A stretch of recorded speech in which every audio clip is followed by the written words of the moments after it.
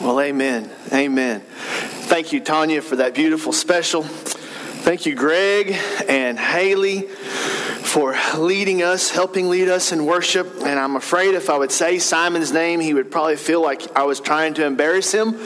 But I appreciate you, young man, for up here and playing. Though I don't know if we call them the drums or if they're like a clavicle. I don't know if we have a different name for them because they're electronic. But I'm going to call them the drums. And so I appreciate you, young man, for being willing to come and being willing to play the drums for us. So thank you, those that led us in worship, and thank you, young men, for taking up the offering. And what a great day it is that we get to be in the house of the Lord. Amen.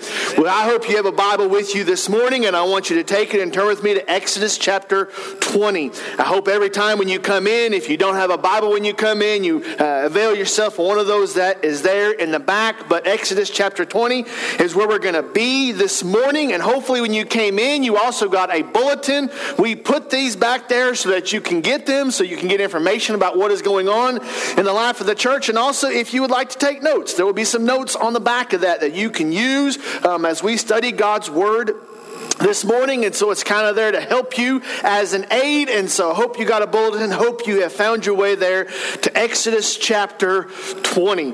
Let me read for you some lyrics of a song. What we've been doing so far this morning is singing lyrics of a song. But let me just kind of read for you some lyrics of a song to kind of enter into what I want us to look at this morning. And here is the lyrics. I'm in a hurry to get things done. Oh, I rush and rush until life's no fun. All I really got to do is live and die. Even I'm in a hurry and don't know why.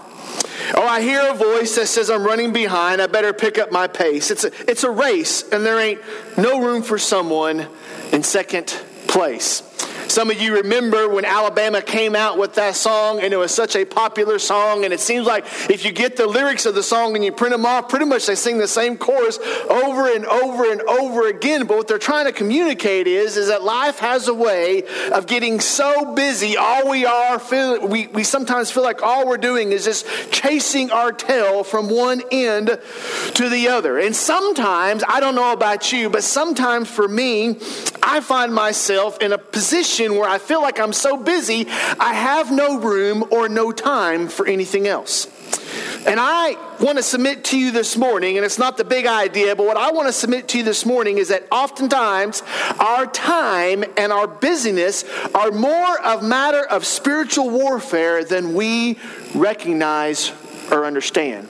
And so this morning, my big thought, my big aim this morning as we are going to get into Exodus chapter 20 and verse 8 is this. And it says there at the top of your notes, too many are too busy to enjoy two of the greatest gifts God has given to all of us. Now, I realize you say that's a lot of twos, and we're kind of a play on words there, but let me say it again. Too many are too busy to enjoy two of the greatest gifts God has given to us all. And I'm just going to tell you up front, what are those two gifts? It is rest and remembrance. Rest and a time to remember. Because I am looking at a group of people right now that I can guarantee you to the nose that every single one of you go, I'm just so busy. I just got so much going on. I just don't know when time I'm going to have time to do that. I can just imagine me coming to you this morning and saying, I need 12 volunteers to leave this morning for South Texas to work on a mission project down there along the border. I can imagine the majority of you would say, I just don't have time, preacher. I don't have time to do that. And many times God comes to us, calls us to serve, but the first response that we have is, I don't have time, God. I don't have time to serve you. I don't have time to help you. I don't have time for this conversation. I don't have time for this investment. Sometimes we think we do not have enough time. And as we're going to see here this morning, hopefully together in the Word, is that God has given us a time, not just to rest, but also to remember. We've been looking at these foundations. A lot of times historically we call them the 10 Commandments, but we've been looking at these foundations that God has given His people. He has given His church as means to say, this is what you build your faith upon. This is what you build your life upon. This is how you govern your day-to-day activities, is these particular foundations that God has put in our lives to say, this is how you are to operate. So we've been looking at the first 3 foundations having to do with the holiness of God, having to do with you shall have no other gods, you shall not take the name of the Lord your God in vain, and you shall not create idols. And then this morning we're going to come to this 4th foundation, and this is going to end the vertical ones that God talks about, and then next week we're going to get into the horizontal ones that God talks about. But I need to be honest with you for a moment. This is the hardest of the 10 for me. Now, you may look through that list and you may say, well, I don't struggle with this one, Spence. I just need to be honest with you. This is the hardest one of the 10 for me. And even as I have spent time with this passage, with this text this week, God has just been working me over saying, you're not doing this and you should be doing that. So in no way do I want to stand before you this morning and you do think, well, Spence acts like he has it all together. No, Spence does not have it all together. And if you want to look at the list of the 10, this is the one that I struggle with the most. And this is kind of one of those Sundays that I want to say, well, I don't want to use this text. I want to hand that off to someone else because I don't want to stand in front of you and be a hypocrite or to be a liar or to misrepresent where my heart is at. So I am just here to tell you this morning, I struggle with this probably more than you struggle with this. But regardless of our struggles, it doesn't nullify the truthfulness of God's word. And it doesn't nullify the application of God's word. And it doesn't nullify the need for us to know what God's word says and how it applies to our daily lives. So let's look at Exodus chapter 20. I'm going to start in verse 8, read down through verse 11 if you will follow along in your copy of God's word. But listen to what God continues to say to Moses and to the people of Israel, and I believe by extension to you and I this morning. He says, remember the Sabbath day to keep it holy. 6 days you shall labor and do all your work, but the 7th day is a Sabbath to the Lord your God. On it you shall not do any work, you or your son or your daughter or your male servant or your female servant or your livestock or the sojourner who is within your gates. For in 6 days the Lord made heaven and earth, the sea and all that is in them, and rested on the 7th day. Therefore, the Lord blessed the Sabbath day and made it holy. May God add understanding and application to His word this morning. When you think about the 10 Commandments, you think about these foundations that we have been working through. And if you come to this one this morning and you say, so what is the command? What is the expectation that God has given us? Well, you can really just succinctly look at what He says there in verse 8 in your Bible. There's just one sentence, and this kind of encapsulates this 4th commandment, if you will. But then, verses 9 through verse 11, you get the explanation of why it matters so much to God. So the 4th commandment that you see there in the text is to remember the Sabbath day, to keep it holy. So what I want to do this morning is I just want to break that sentence down as it breaks down in 2 different parts and just call us this morning to think, how do we live this in our daily lives? So the first thing that God says to the people is to remember the Sabbath day. Now, I don't know about you, but sometimes I think, well, why would God call us to remember the Sabbath day? Well, because God knows that you and I are prone to forget. You and I are prone to wander off. You and I are prone to do our own thing. And so God comes in and says, you need to continually remember the Sabbath day. Why does it matter so much, Spence, that we remember the Sabbath day? Well, I'm glad you asked that. And when you have a copy of God's word in front of you, you can turn back to Genesis chapter 2. So I hope that you'll join me in Genesis chapter 2, because we're reminded in Genesis 2 and verse 1 through 3 why this day matters to God.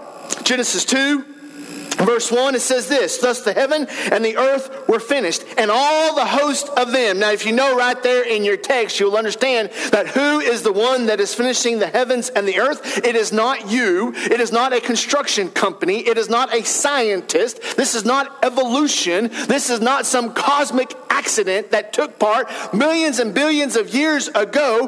Who is doing the finishing? Who is doing the creating? God Almighty is doing all of this. And so it opens up there in verse 1, thus the heavens and the earth were finished, and the host and all the host of them. But then notice verse 2.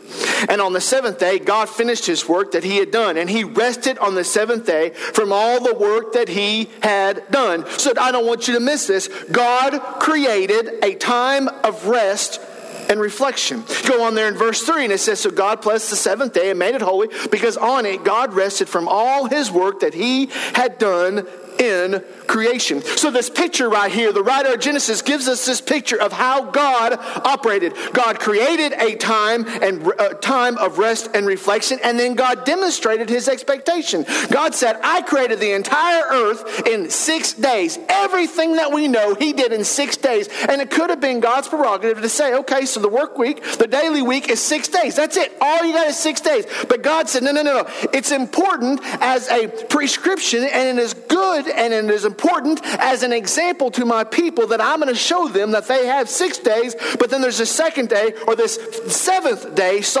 that is set aside. In other words, God prescribed a seventh day for our good. So he says, I want you to know that I'm going to set this day aside, and this day, out of all the 7, you have 6 days to work. You have 6 days to do the things in this life that you're responsible to do. But the seventh day is for the Lord. In fact, it says that there so much. And back in Exodus 20 and verse 9, it says, 6 days shall you labor and do all your work, but the seventh day is a Sabbath to the Lord your God. And so God is coming into the life of the people and saying, remember, there is a special day, a day that I have created, a day that I have instituted, a day that I held apart and holy, and I rested on that day. And so therefore, I want you to remember that day and to rest on that day. Well, this is where I struggle. Because I am so consumed with productivity and efficiency, and I am so consumed with trying to multitask. I'm one of those people that think that I can have a phone and a tablet and a computer and something going on in the background, and I can keep track of all 4. And the reality is that multitasking is a lie. In fact, the scientists will tell you that if you try to switch from one thing to another thing and back and forth, it takes your brain so long to make the switch and make connection and get attention that you are actually wasting more time with trying to have more things going on at once. And yet, Spence says, I can multitask. I can watch the kids, I can do homework, I can study for a sermon, and I can listen to a sermon all at the same time because I can do that. And God is saying, no, you can't. You may think that you're doing it, you may be going through the motions, but you're not able to do that. Well, I struggle because I'm always worried about productivity. I'm always worried about efficiency. I'm always worried about I do not want to waste a moment. And God comes in this text and says, remember, God has set aside a day for you to rest and for you to remember. And why is it that you think that you're better than God? See, we get so busy in our daily lives. We get so busy in this rat race. And I think, like I told you, this is a spiritual battle issue because I think so often Satan puts so many things into our lives that we get too busy with distractions and we get so busy with the things in our lives that these distractions are really hidden as busyness. And so Satan comes in and says, I know if I'm going to get them to not pay attention to the things of God, I'm just going to make them too busy.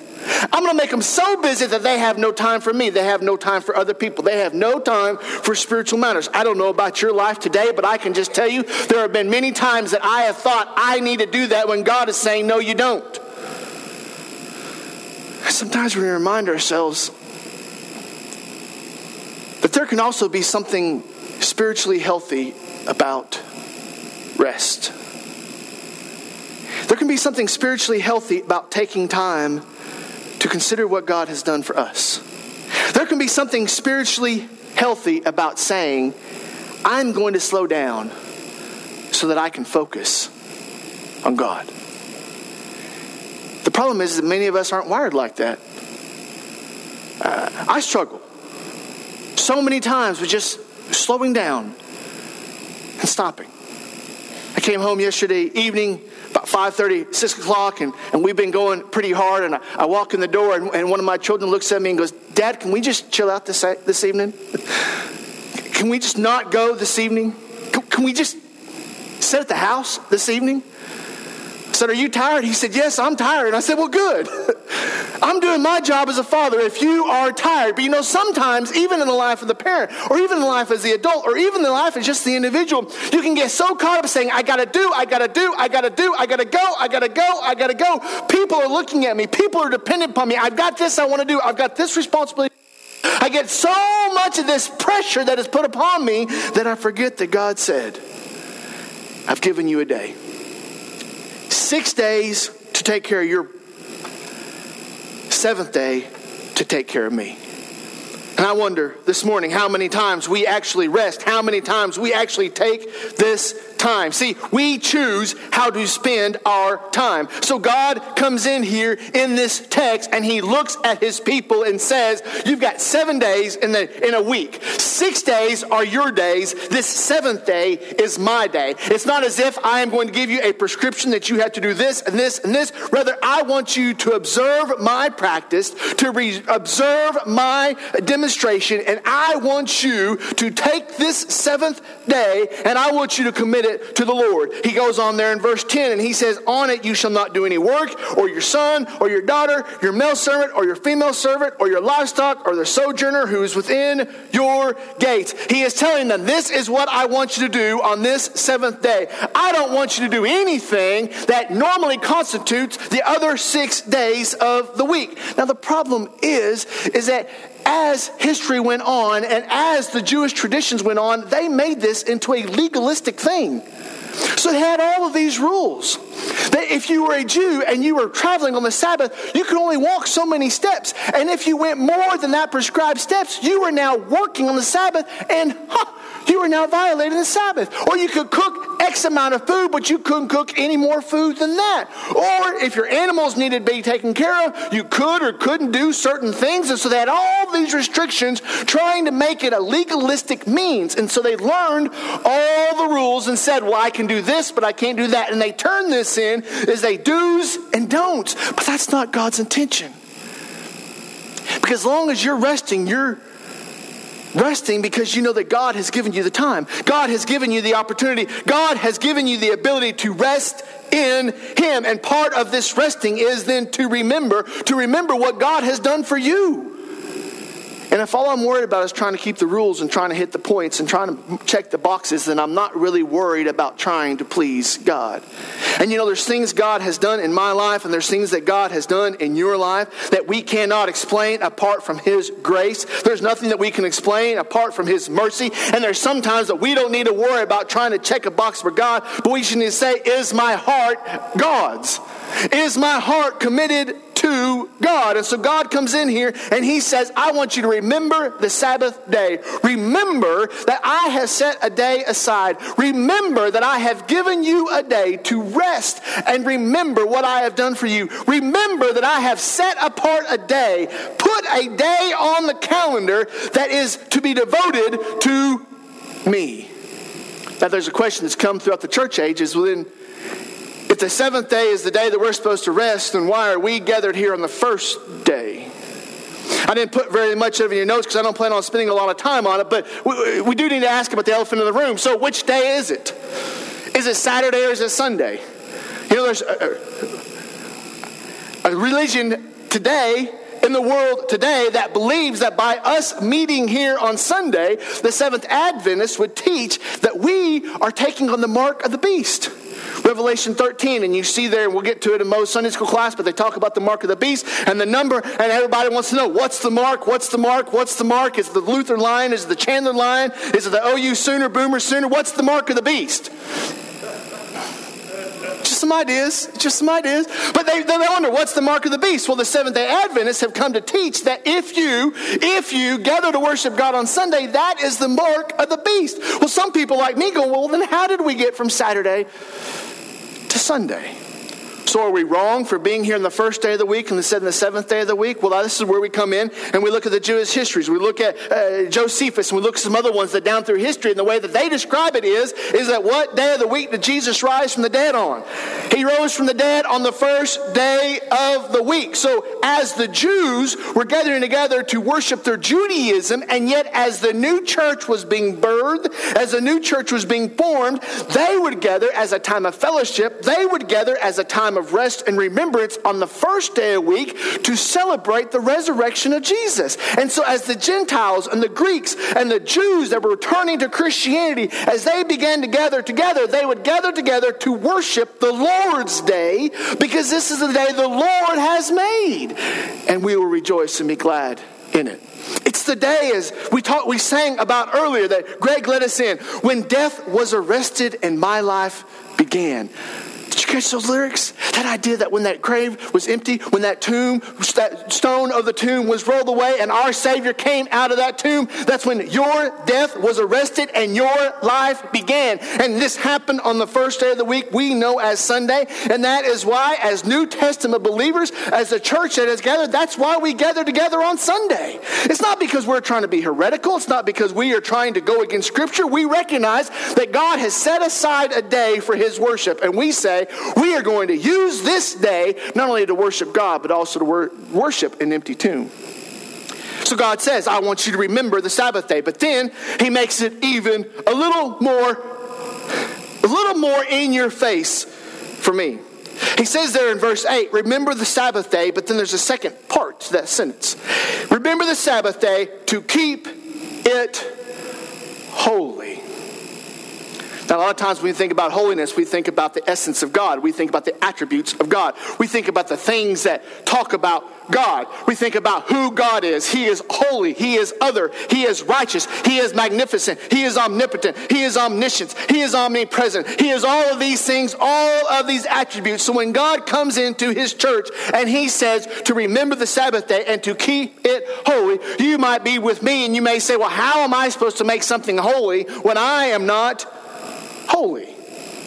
Well, in the original Greek or the original Hebrew, if you go back and look at the original language, that word there being used as holy means to set something apart. Or even another definition that I love is to remove it from common use. In other words, God is telling His people that this day you are to keep it set apart. It's to remove from common use. There is to be a day in your week that is not like every other day.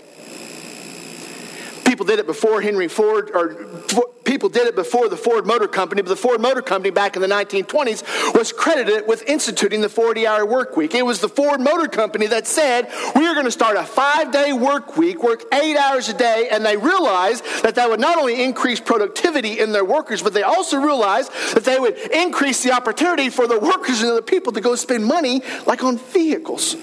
And it was an amazing success. But it was only the 1920s when you really saw the advent of the 40-hour work week. Until that time, people were working at least 6 days a week for somewhere doing something. So God is not saying, well, you only have to work 40 hours and that's it. God is saying you've got 6 days to do with your time, your responsibilities, your endeavors, your vocation, your needs. But when it comes to the seventh day is mine. And I want you to remember that I am commanding you to keep it holy. So what does that look like for you to keep it holy? We could go around the room this morning and every single one of us would have a different perspective. We would all have a different idea of how it is that we keep it holy. But really, my question for us this morning is, are we keeping this day holy? Because see, this keeping is not accidental. It's not one of those things that you just wake up in the morning and you keep His day holy. In fact, you go down there in verse 11 there in Exodus 20, and He says, for in 6 days the Lord made the heaven and the earth and all that is in them, and rested on the seventh day. Therefore the Lord blessed the Sabbath day and made it holy. He expects you and I to keep this day holy. But, preacher, I need more time. God's given you as much time as you need. The fact that you waste the time, or that you misuse the time, or you misappropriate the time, that's not God's fault. That's not God's responsibility. You tell those kids in the morning time, I want you to clean your room today. Okay, I'll clean my room today. When time comes, they haven't touched their room, I want you to clean your room today. Okay, I'll clean my room today. Supper time comes, you tell them, I want you to clean your room today. Okay, I'll clean my room. Bedtime comes. Why haven't you cleaned your room? Well, I just haven't had time today. You've had all day long to clean your room.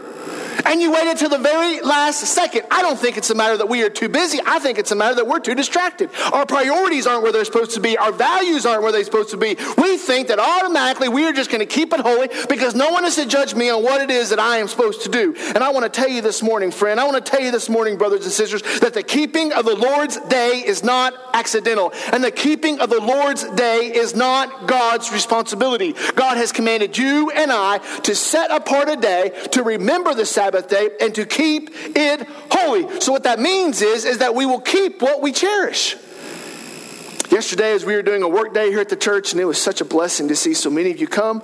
Oh, we are so grateful for your help and to see the things that got taken care of and the things that we are looking forward to doing. But one of the things that was happening is we were cleaning out some closets. We were cleaning out some cupboards. And it was so fascinating to me because somebody is taking the things out of the cupboard or out of the closet. They're setting them out there and going, do we need this? Do we need that? And it's so fascinating to me because you have different personalities of people in this church. One personality of a person says, well, we might need that. We better hold on to it. When was the last time you saw it? Oh, it's been a couple years ago, but we might need that. And we're going to hold on to it. And then they have another personality that comes in and is like, out. Throw it away, get rid of it. We haven't used it in at least 24 hours, and if we haven't used it in 24 hours, then get rid of it. I mean, you have those two opposite personalities, and somebody go, well, I don't know, I don't want to make a decision. You decide what we're going to do with it. And so there was all of this coming through, trying to decide what we're going to keep and what we're not going to keep. But the reality is what it comes down to is what we cherish.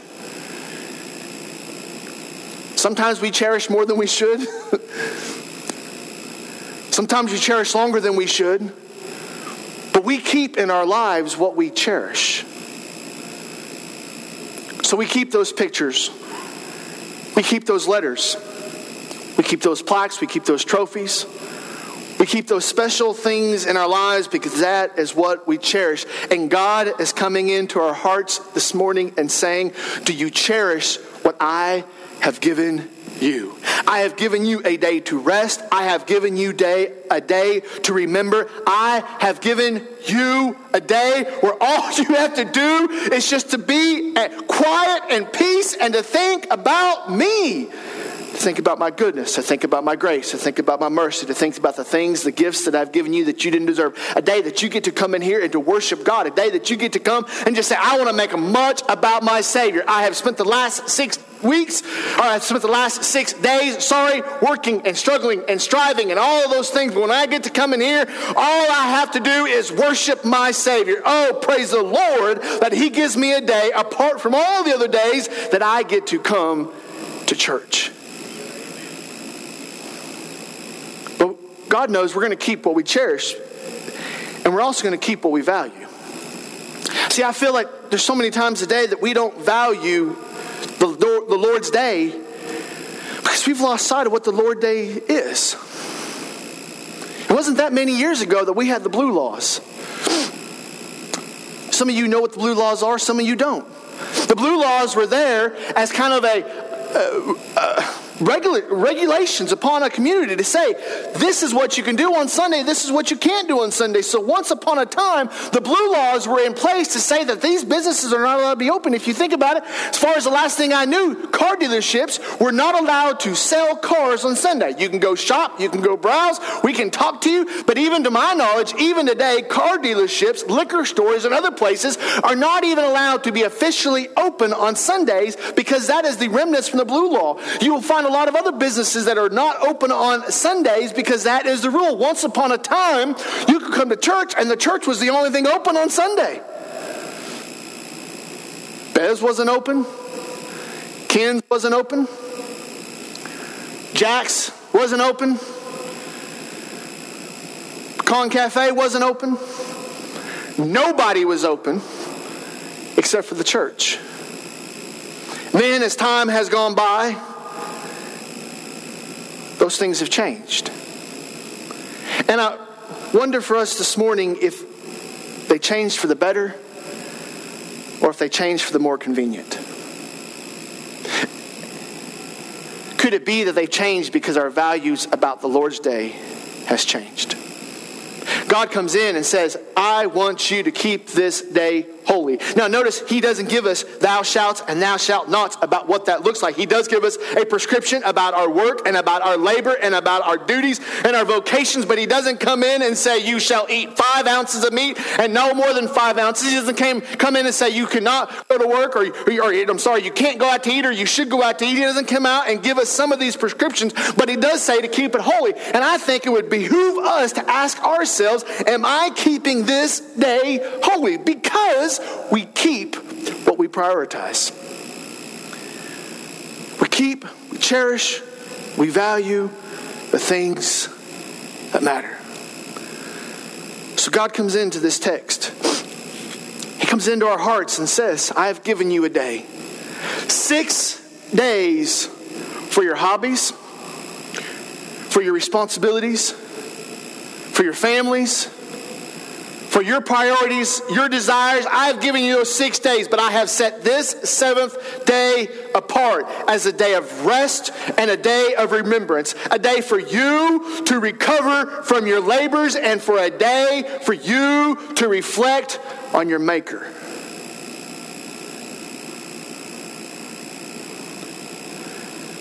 But so often, we get in a season or a rhythm of life that this is just another day. And I wonder if that's not more telling about our foundation than we realize. So let's ask about the foundations in our lives today. First thing I ask you is, am I following God's plan for my life? God has created you. God has sent his Son to die for you. For many of us in this room this morning, God has saved you by grace through faith as a gift of you trusting in his Son to forgive you of your sins. For some of you, he has not done that yet because you haven't cried out in repentance and confession for him to save you. But he has created you and he has a plan and a purpose for your life. Am I following God's plan for my life? You may need to say, well, I don't know what God's plan is for my life. Well, I would love to sit down and visit with you because I can walk you scripturally what God's plan is for your life. Faith, obedience, submission. Pursuing after the things of God. We can ask ourselves the question, am I following God's plan for my life? Because if the apparent answer is no, then you're not going to care about the Lord's Day. You're not going to care about the things that God is calling us to. Am I following God's plan for my life? The second question is am I trusting God with my time? Every single one of us gets 168 hours every single week. And some of us spend it playing on our phones. Some of us spend it texting. Some of us spend it in prayer. Some of us spend it in Bible reading. Some of us spend it in 1,000 different ways. But God has given us the time. And for us to say, I have no time to worship God, or I have no time for God, is saying, well, God, you haven't given me enough time. And God has given us everything we need. Maybe we haven't used the time that God desires for us to use it. Which comes to this last one. Am I keeping what God keeps? Am I keeping what God keeps? See, God didn't come in, give us a Sabbath day, give us a Lord's Day, and say, all right, now you're supposed to do this, and he just checked out. God came in, he created this, he ordained this, he instituted this, and he said, I am going to observe it, and then I'm going to look at my people and say, this is what I want you to do. This is how I want you to follow. This is how I want you to live. This is how I want you to behave. God is keeping it, and he wants to know, am I keeping it?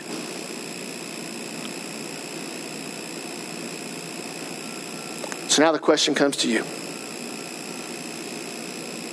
Am I following God's plan for my life?